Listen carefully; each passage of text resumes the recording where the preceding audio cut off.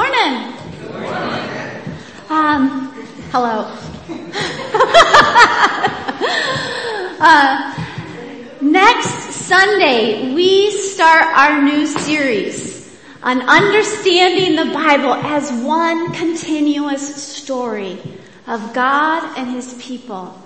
And if you've ever, you've heard different stories in the Bible, like Noah and David and Goliath, and then there's Jesus, and then there's Paul, but you don't understand how they all fit together.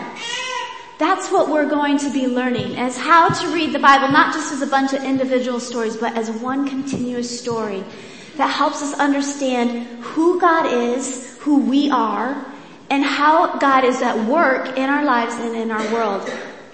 We're going to be doing this for the next 8 months, from now until the end of May. Yeah. And it would be a lot if I just said, okay, I want you to go home and read your whole Bibles in the next 8 months. That would be a bit much. So we're using a tool called the Story. And this is selections from both the Old and the New Testament. And they're divided into 31 chapters. So it's basically highlights through the whole Bible with little summary statements that help you understand how they connect, okay? And what we're asking is that you get one of these books and you read it at home. That we make a commitment in the next 8 months to really dive into the Word of God and to read and study it. Alright? So in these books, there's little bookmarks that say, okay, which chapter we're going to read each week. There's a whole schedule, and we have catch-up weeks, especially during holidays and stuff like that. But I want to encourage you to get one of these. Because this is a journey we're going on together, and I truly believe that if we commit to reading God's Word together, we're going to see Him do some amazing things. And so these are for sale in the lobby for $5. That's the cheapest price you're going to find anywhere on them, I guarantee you. We have also had people donate. So if you cannot afford one, go ahead and take one. We just ask that if you take one, you actually read it. Alright? So if you can afford one, there's a box you can put cash or check. There's also a little QR code you can scan to pay online for your $5 copy. And this is not just for adults. It's for everybody. So there are copies of the story for different reading levels. Some that are, lots of pictures, still lots of pictures, but more words, still a few pictures. Alright? So, pick the one that is best for your children and their attention span. But these are divided into 31 chapters just like this is. So it's something that parents can do with their children as well. And if you can, there's only a few samples in the lobby so you can look at them. And then there's a paper that you can scan the QR code and order them online. If you cannot afford one of these for your child, just let us know and we'll order one for you. And thank you to those who have generously donated to make that available. Alright? So, that's where we're starting next Sunday. Okay? So get your books because we're starting there next Sunday. This Sunday, I thought it would be good for us to look at Psalm 119. So go ahead and open your Bibles to Psalm 119. If you grab one of the blue Bibles or any Bible from the basket, it's marked with a Post-it note. And so you can find it quickly. But Psalm 119 is all about the importance of learning God's Word. And so I thought it would be a good kickoff to our series for the next 8 months. Now, Psalm 119 is actually the longest chapter in the Bible. There's 176 verses. So we're going to be here till 1:30. We're only going to cover the first 16. But when I was a kid, I did not get the Psalms. I just thought they were so boring. I didn't get them. When I became a teen, that's when I started to really relate to the Psalms and the poetry and the emotion and the struggle that is written in them. And I heard that Psalm 119 was the longest chapter in the whole Bible. And I thought, it must be really important. I'm going to read it. And I was so excited for the first 10 verses. And then I was like, does this say anything anything other than learn and obey God's word. Like literally, that's all it says over and over again. And I fell asleep reading it. Like, no lie, I really did. Now many years later, I realized there's much more to Psalm 119 than meets the eye. And I want to show you some of these things. First of all, you'll notice it's divided into stanzas. Do you see that?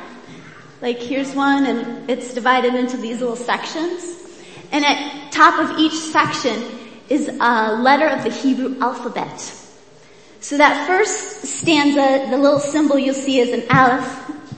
And every verse of that stanza starts with what letter do you think? Aleph, yeah. And then the next stanza, that Hebrew letter is Beit. And every verse in that stanza starts with the letter Beit. Yeah. So this psalm was written not only to emphasize how important it is to learn God's word, it was also written to teach the Hebrew alphabet. And scholars aren't positive who wrote it. Some think King David just because he wrote a lot of psalms. Some scholars think it was Ezra, the priest, who wrote it to teach people the importance of God's word. But a lot of scholars think it was written by Daniel. And that's who I think wrote it. Because I think if you read Psalm 119 as a story of someone's life, it really matches the life of Daniel. Let me just give you a little background on Daniel so you can understand the context of this psalm. Daniel was part of the royal family of Judah.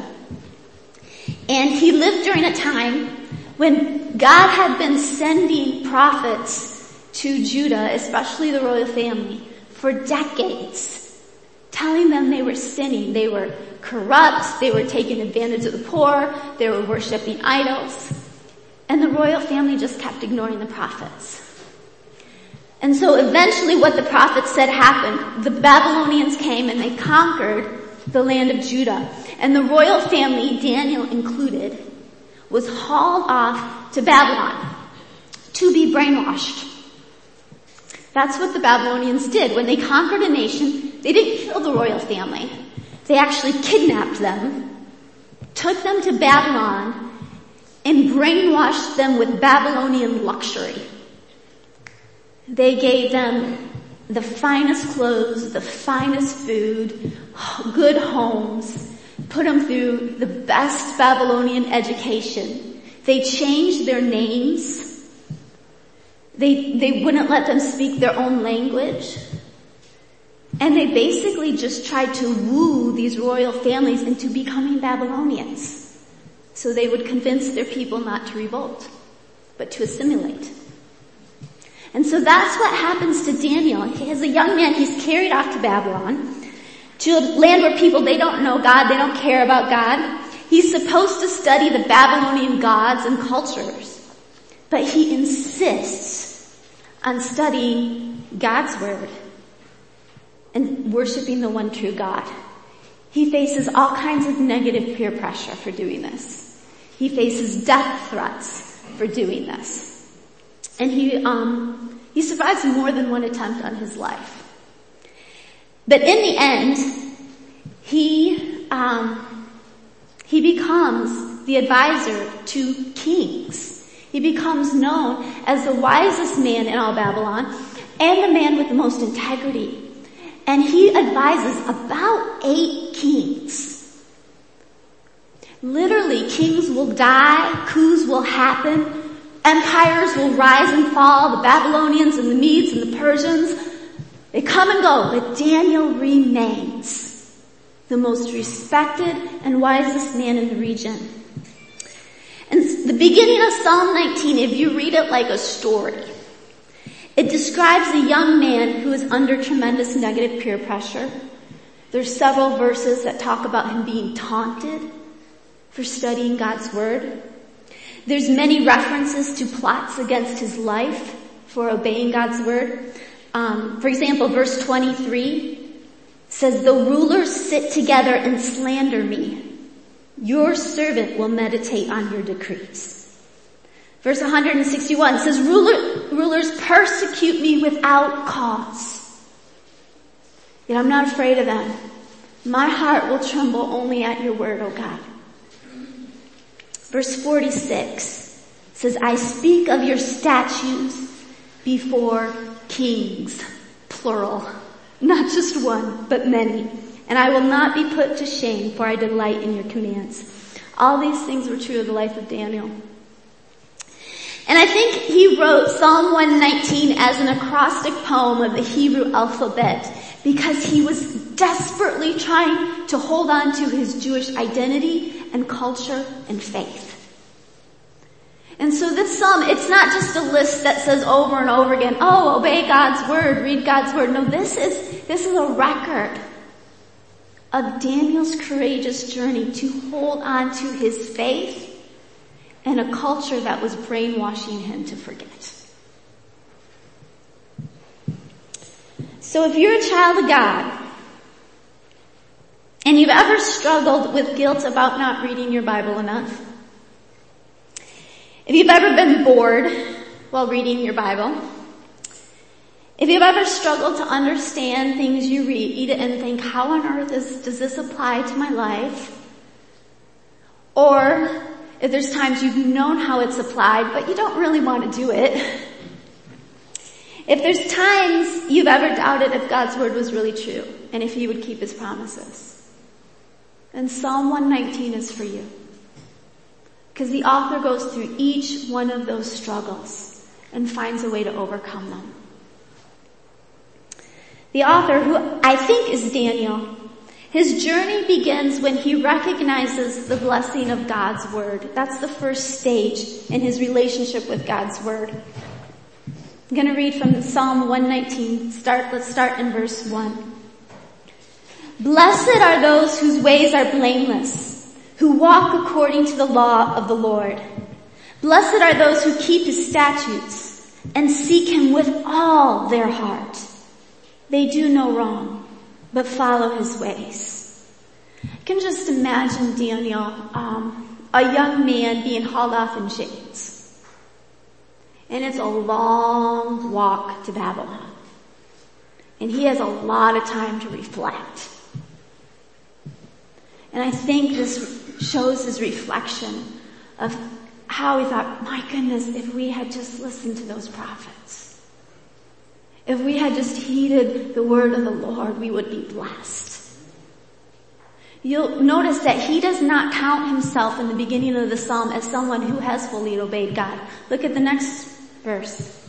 Verse 4. You have laid down precepts that are to be fully obeyed.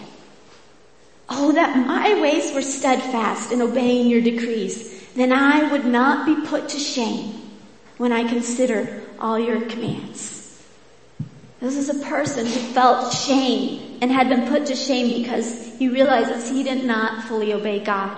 I think, like a lot of religious people, Daniel had convinced himself that, mostly obeying God is good enough or whatnot. What the prophets accused the royal family of was blended worship, where they would basically worship pagan gods and rename them and say that they were worshiping the one true God. And the psalmist here says, you have laid down precepts that are to be fully obeyed. And he longs to be able to do that. Have you ever felt like that? Like where you knew the good you were supposed to do? And you knew what God said, like this is the good thing, this is what I should do, and you wanted to do it, but you just couldn't? When we reach that point, and I think every human who loves God reaches that point. Like I think that's a struggle we all have, where we know the good we're supposed to do and we just struggle with actually doing it.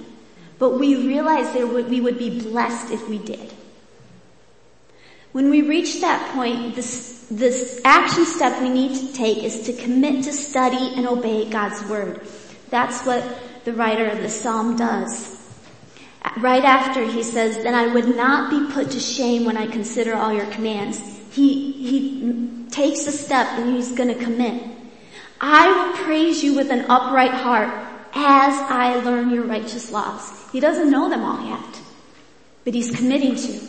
I will obey your decrees. Do not utterly forsake me. This is someone who's hit rock bottom and is saying, God, I was wrong. You are good. I'm going to learn the right way to live. I'm going to do it. Just don't give up on me in the meantime. That's what his prayer is. And so the result of this prayer is that naturally he begins studying. And I think this, when I read this, it reminds me of when I was a teenager. When I was a teen, it wasn't that I loved God's word and I thought studying it was so much fun, but I just knew it would be good for me. If I learned it and if I obeyed it, I knew it would be good for me. And so I would make these commitments January 1st every year. I'd be like, okay, God, I'm going to learn your word. I'm going to read it every day, and I would start out with that commitment. Not because I loved it so much, but just because I knew it would be good for me. And that's what the author here does. Next verse 9. How can a young person stay on the path of purity? By living according to your word. That was me, January 2nd, every year.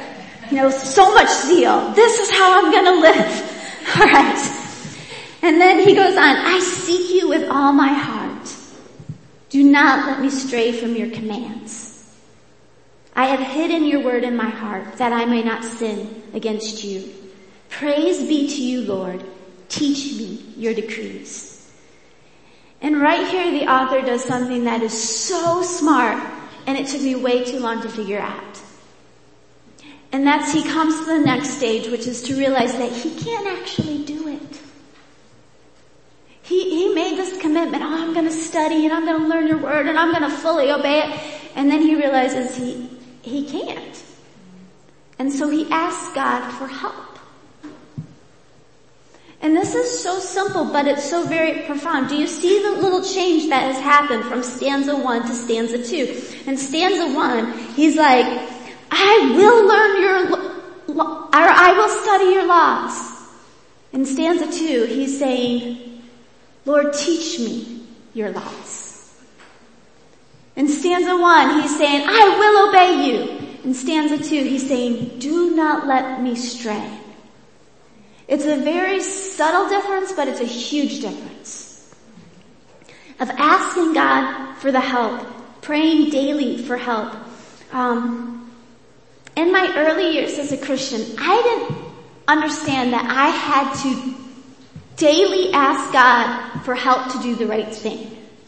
I just thought, I admitted I'm a sinner, confessed my belief in Jesus Christ as my Lord and Savior. I got baptized, the Holy Spirit's living in me, so I should just be able to do what's right now. And I would try hard. I would try to read my Bible, I would try to pray, I would try not to be jealous or to, hold my tongue, as James says, and all of that stuff, and I would fail. And so then I would try harder, and I would fail again. And it took me years to realize I needed to daily ask the Holy Spirit to help me do what is right, and to want to do what is right. And I remember asking God, I'm like, God, why do I have to keep asking you for this? Why can't I say, okay, God, help me never to be envious again? And it's just done, right? Why do you make me dependent, coming back to you day after day after day to ask for these things? Why do you think God does that? To keep us humble. To keep us reliant on Him. What would happen if we just said, God, help me never to, you fill in the blank, right? And then it never happened again. 2-3 years later, what would you think about yourself? We would think, oh, that we're so good just because we're so good. Right? We would take credit for the work of the Holy Spirit in our lives. And so that's why God makes us continually ask. Because it is His Spirit in us that empowers us to want to do what is right and to actually do it. And when we realize that, the Holy Spirit's power is going to be unleashed in our lives. When we come to that stage, when we realize we can't do it, our action step is to daily pray for help. In verse 12, the author says, "Praise be to you, Lord. Teach me your decrees." He's asking God for help. "With my lips I recount all the laws that come from your mouth. I will rejoice in your statutes as one rejoices in great riches. I meditate on your precepts and consider your ways. I delight in your decrees. I will not neglect your word." Right here, he's reaping the result of daily just asking God for help. And that result is that he's starting to love God's word. His desire has changed. He didn't start at the beginning of this psalm in stanza 1 talking about how wonderful it was to study the word of God. He was just like, don't let me be put to shame anymore. Don't abandon me. By the end of stanza 2, he's saying, I rejoice in following your statutes as one rejoices in great riches. I delight in your decrees. He actually has a heart that desires this now. After many failed New Year's resolutions, I started to pray, God, give me the desire for your word. That was my little one-sentence prayer. And you know the story. I wrote it on a Post-it and stuck it on my mirror. I did that for many, many years until I got a cell phone that could do that for me. But that was my prayer. And you know, in time I began to just desire reading God's word. And if I didn't, I missed it. And so then I tweaked my prayer and it was like, okay, Lord, show me how to make time to read your word. Because, you know, you get distracted, you get busy and all of these things. And then after a while it was like, Lord, get me out of bed in the morning. I kept tweaking the prayer based upon my journey with the Lord's word. But the result ended up just really loving God's word and having lots of wisdom. I want you to flip to verse 97. This is years into his journey, okay? We skipped some years. But he's been praying these little one-sentence prayers the whole time. Lord, teach me your commands. Help me delight in your word. All of those kind of things. Look where he is. In verse 97. He says, oh, how I love your law. I meditate on it all day long. Did you see the difference, change that has happened in his heart? Your commands are always with me and make me wiser than my enemies. I have more insight than all my teachers, for I meditate on your statutes. I have more understanding than the elders, for I obey your precepts. I have kept my feet from every evil path so that I may obey your word. I have not departed from your laws, for you yourself have taught me. That's the exact thing he prayed for in verses 10 and 12, years previous. He said, Lord, do not let me stray. And he said, teach me your commands. And now years later, he's saying, I have not departed from your laws. I have not strayed. Why? Because God, you yourself have taught me. There's been many times where I've read things in the Bible that made no sense to me. I remember in college reading the parable of the wineskins and I just didn't get it at all. And I went to the library and looked up lots of commentaries and they gave answers, but I'm like, It seemed like they were just, I don't know. I wasn't convinced. And so I prayed for wisdom. And it probably was 10 years later that I finally was like, oh, I really get this. And the light bulb went off for me. But God will give you wisdom and insight if you pray for it. There's a verse in here, let me see if I can find it. 18 and 19, flip back. Verses 18 and 19. So this is still fairly early in his journey, right? And I can just imagine Daniel, like all of his friends have gone to a Babylonian party, and he's like, and they're like, come on, you're coming with us. He's like, no, and he's gonna stay back and study his scrolls. And he's probably at this point like to the book of Leviticus, and he opens it up and there's like the chapter on all the different kinds of mold and how the priests were to identify them and cleanse them, and his friends are out partying, and he's like, he says, open my eyes that I may see wonderful things in your law.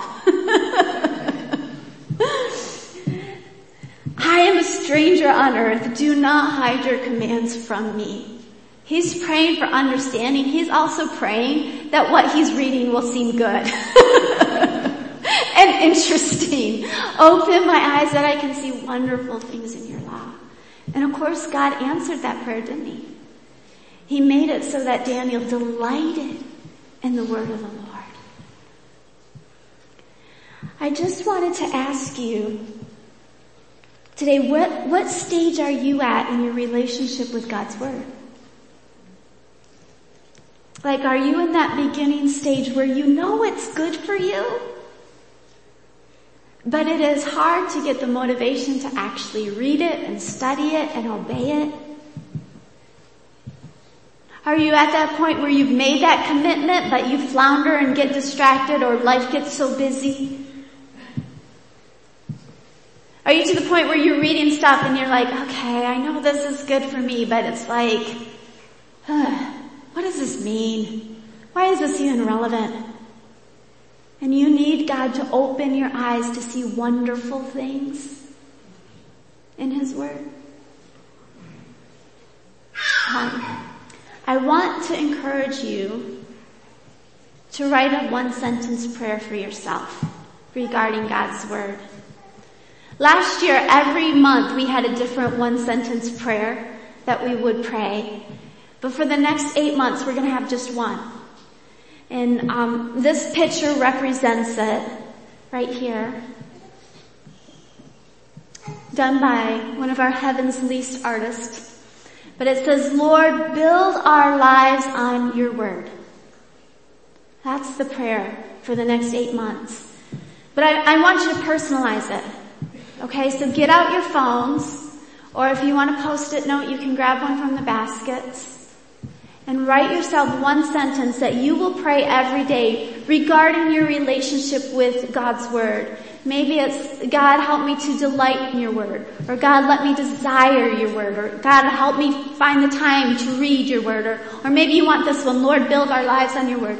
I don't know what it is, but go ahead, take a few moments and write yourself a one-sentence prayer to pray every day as we go through this journey.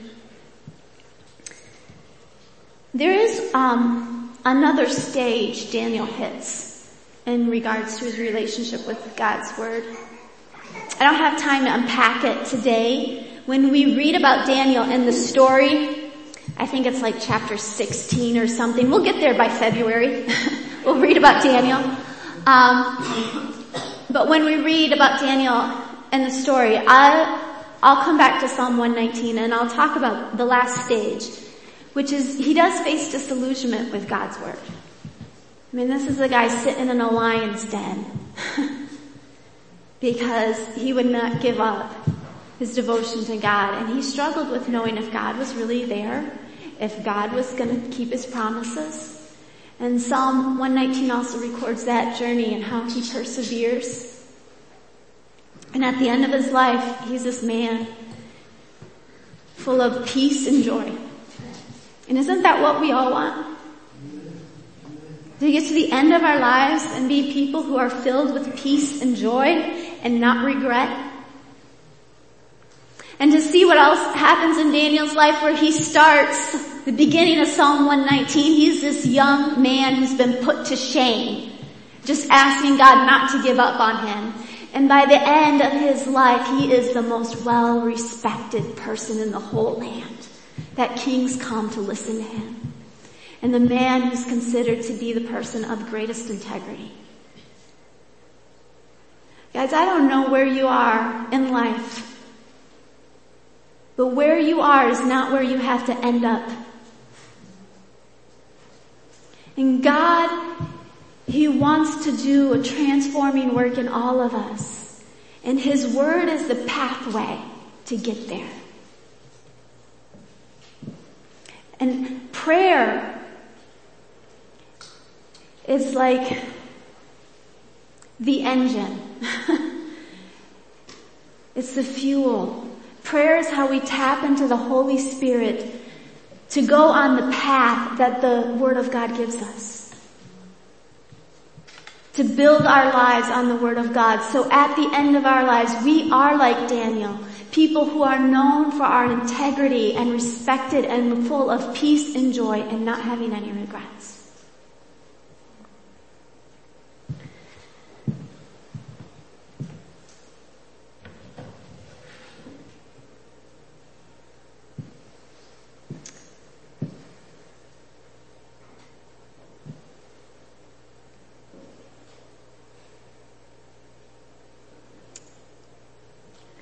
Before I came up here, I was thinking about what my one sentence prayer was going to be, how I was going to personalize this. And what came to me was, Lord, help me love your word as I once did. Because our family, good spot now, but not last year, but if you count back, 5 years previous have been really rough. And I think some of my zeal has been dampened. And maybe that's where you are too. Where once you were full of zeal, but you've taken some hard hits that have kind of dampened. So maybe that's a prayer for you too. But that's how I'll be praying.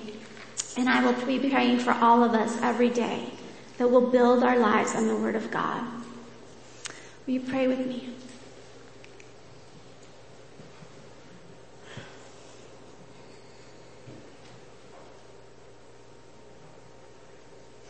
Heavenly Father, I thank you that you just do not leave us to flounder in life. I thank you also that you're not necessarily the God of quick fixes, that if we just say, hey, help me, you fix everything, and then let us become arrogant and start believing that we did it for ourselves. God, I pray that you, through the power of your Holy Spirit, first of all, you would give us hope. Give us hope of the transforming work you want to do in our lives, in our families, and in our community, Lord. We hear so many negative reports every day that it's easy to think this is just inevitable and this is how things are going. Lord, help us hear your voice that says there is hope because you are alive and you are at work. And God, I pray you will fill us with the desire to learn your word, that we would desire it, we would delight in it, we would hunger for it, that if we don't read it, we'll miss it. Show us how to make time, God, to read your word or to listen to it. God, open our eyes to see wonderful things in your word. Even in the stories, some of us have read the stories, the main stories many times. God, I pray you help us to see new and wonderful things. Help us see how it applies to our lives and what wisdom we can glean from it. And God, help us to obey. I thank you for the example of Daniel's life. A young man put to shame, hit rock bottom, and how you restored him to being a person that could weather any storm and hold on to his integrity and peace and joy while doing it. I pray that we will be those kind of people. I pray that we will build our lives on the rock, Jesus Christ, the Word of God. Pray these things in Jesus' name. Amen. Amen. The worship team is going to come and we're going to worship God through song. I'm just going to invite you to make use of the prayer bowls. They are always up here for you. And you know how, if you've been here before, how it goes. You can write a prayer on the Post-it notes. If you fold it and put it in, no one will read it. I'll just lay hands on it and dedicate it to the Lord. If you want me to read it, leave it open, and then I'll read it and I'll pray along with you.